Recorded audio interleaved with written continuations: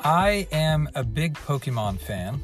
I have been since I was pretty young, and just recently sort of recaptured the magic and started playing some of the games again, and really embraced that. If you've listened to any of my other podcasts, you've heard me talk about embracing who you are, embracing the moment, where you're at. So often we fight against who we are, what we really believe, what we want out of life, because we think people will judge us or that we'll come across in a particular way that we don't like. But that's not the point of this episode today. The point of this episode is a little weirder. So with Pokemon, I recently became aware of something called a Nuzlocke. So a Nuzlocke is a particular way that you play the Pokemon games. It's a self-imposed set of rules.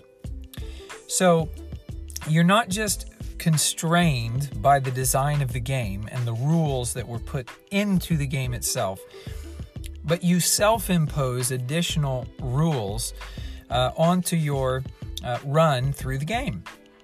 And one of the core features of a Nuzlocke is that you have to nickname all of the Pokemon that you catch. Now, I assume you're at least a little bit familiar with Pokemon, but if you're not, you're a trainer in this world and you run around catching Pokemon, which are these little creatures. And, you know, some of them are fierce looking, some are cute and cuddly looking, some are just interesting looking. And when you catch them in a Nuzlocke, you have to give them a nickname. Now, the reason, stick with me here, stay with me, there's a point, I promise, and it's good. The reason that you have to nickname your Pokemon in a Nuzlocke run is so that you'll develop greater attachment to those Pokemon. And it might sound a little bit weird, but human psychology is such that I have found that this actually works. And so in my playing Pokemon and having to give these nicknames to all of my Pokemon, and sort of knowing that the chances are, I didn't mention, this is the most important part. I didn't mention this. So you have to nickname all your Pokemon, and then one of the self-imposed rules is that if a Pokemon ever faints, that is, if their health points or hit points ever go down to 0, where in the game you would normally be able to take them to a Poke Center, which is like a Pokemon hospital, and you'd be able to patch them up, and they'd be good to go. Their HP would be restored. In a Nuzlocke, if your Pokemon faints, its HP reaches 0, then you have to treat that Pokemon as if it has died, and you can never use it again. You have to release it into the wild so that it's gone forever. And so the reason, this is the important part of nicknaming your Pokemon, the reason for nicknaming is to develop that attachment so that you will play the game in a different way. You don't want your Pokemon to faint, because if they do, then they're gone forever. Okay, so I'm playing this Nuzlocke, and I get one of my favorite Pokemon in the first generation, the first game, which is a Meowth. I get a Meowth, and I go to start leveling this Meowth up, so I need to fight some battles. And I start fighting some battles, and I'm not paying attention. And I nicknamed my Meowth Nekocat, because Neko means cat in Japanese, so I guess that's a little bit redundant, Nekocat. Or Neko-chan, that's what I named it. Sorry, I've already forgotten. I nicknamed this Meowth Neko-chan. Some of you just stumbled on this podcast and you're like, what am I listening to right now? Well, stay with me, bear with me here. And so I named this Pokemon Neko-chan. And so Neko is cat in Japanese, and chan is something that you add to somebody's name. It's like an endearing sort of phrase that you add to somebody's name, or an endearing ending to someone's name. So this was like beloved cat. Like that would be the name. Like that would be my translation of Neko-chan in Japanese. And if you speak Spanish, you know they often do this with ita and ito, and they'll add it to the end. And it's an endearing term. So I go out and I'm trying to level with Neko-chan. And Neko-chan dies. Neko-chan's HP goes down to 0. And I have to say goodbye to Neko-chan forever. And it was painful. It was so sad. Why am I telling you about this? Is this just a podcast where I come on here and babble? Yeah, sort of, kind of. No, I'm kidding. No, I hope not.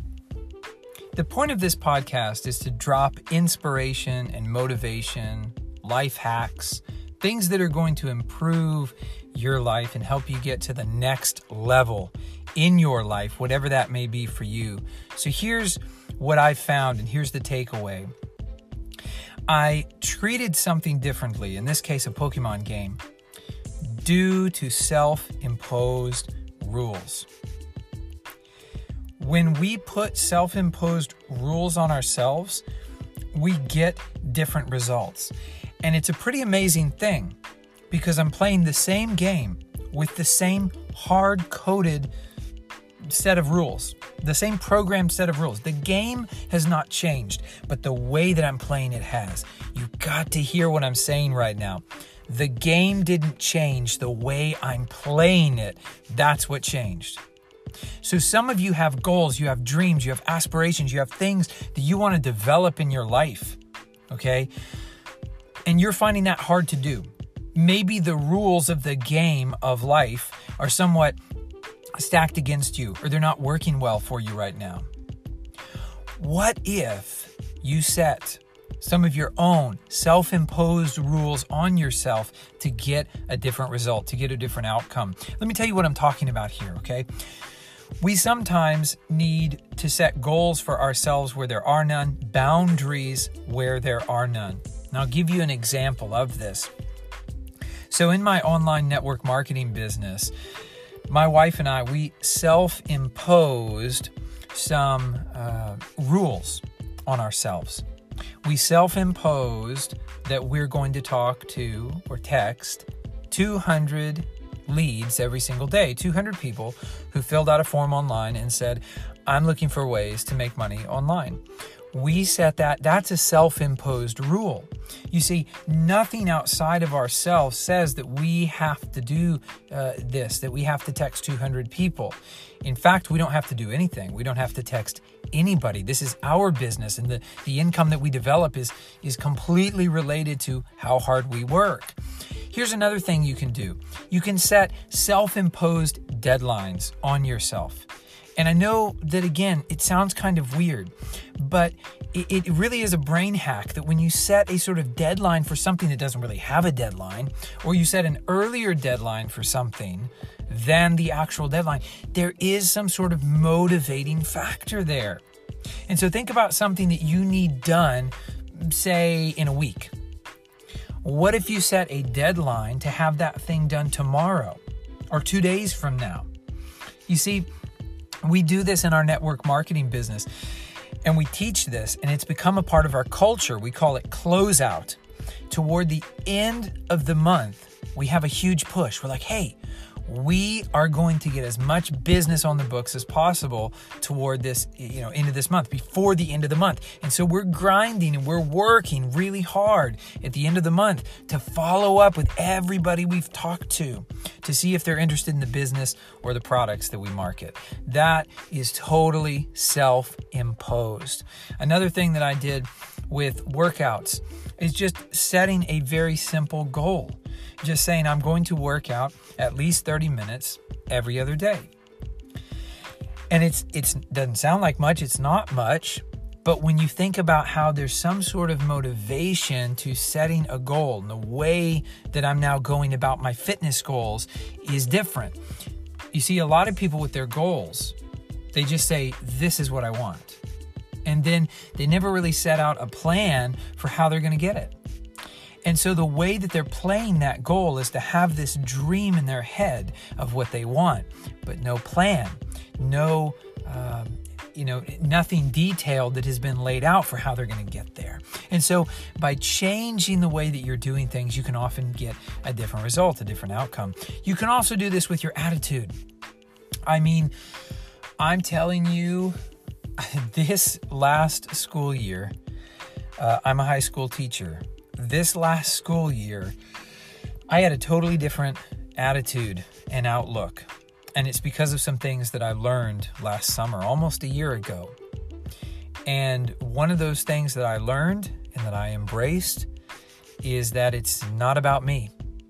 What people say, what people do, what people believe about me really has nothing to do with me at all. And this is a whole other podcast. I've done podcasts on it. You can go back and look, especially look for my series on the 4 agreements. But I'm telling you, with that attitude in mind, I have been performing very differently at my job this year because I changed my attitude. And that's something that's self-imposed. We self-impose, we overlay an attitude on things. And it's not a part of life. It's not a part of the game. It's not hard-coded. The way that you go about things is your choice. I see some people going around in misery. And the weird thing is, I know some people that it's kind of like they derive pleasure from that misery, from being the martyr, from being a victim all the time. I'm a victim of this. I'm a victim of that. This happened to me. That happened to me, right? This is the victim mentality. But it doesn't have to be that way. What if you imposed your own rules, your own attitudes, your own beliefs? What if you could get a different result simply by believing something different or doing something different or in a new way? I'm playing these old Pokemon games and I'm getting a totally different experience because I'm playing with a new set of rules. It's a set of rules that I have put in place. I don't have to follow them. Nobody's holding me accountable. Like, it might be a good idea to get an accountability partner.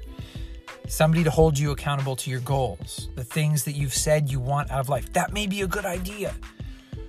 But I'm also wondering, if you set a goal that's really meaningful to you and you self-impose rules that are meaningful to you, that have real value to you, will you really need an accountability partner? Nobody is forcing me to play a Pokemon Nuzlocke. I'm doing it because it's fun, because I'm enjoying it. And I feel like that's where we have to get with our goals. And that's what I want for you. I want you to get to a place with your goals where you love what you're doing. You love the set of rules that you have self-imposed on yourself. So I always tell folks, take this, evaluate it. If it helps you, use it. If it doesn't, toss it, okay? If this rings true for you and resonates with you, seems like something you could try that could be valuable, please use it. If you feel like it would derail you, then throw it away. Just like forget I ever said anything, because this advice is intended to help you. And obviously, if it's not doing that, if it's hindering you in some way, you shouldn't listen to it, okay?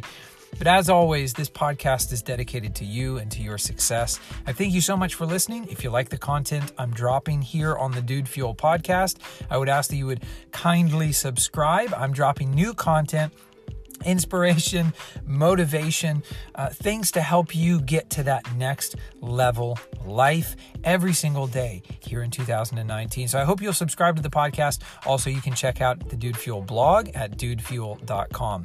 I'm Cody Ray Miller. Thank you so much for listening, and I look forward to speaking with you again tomorrow.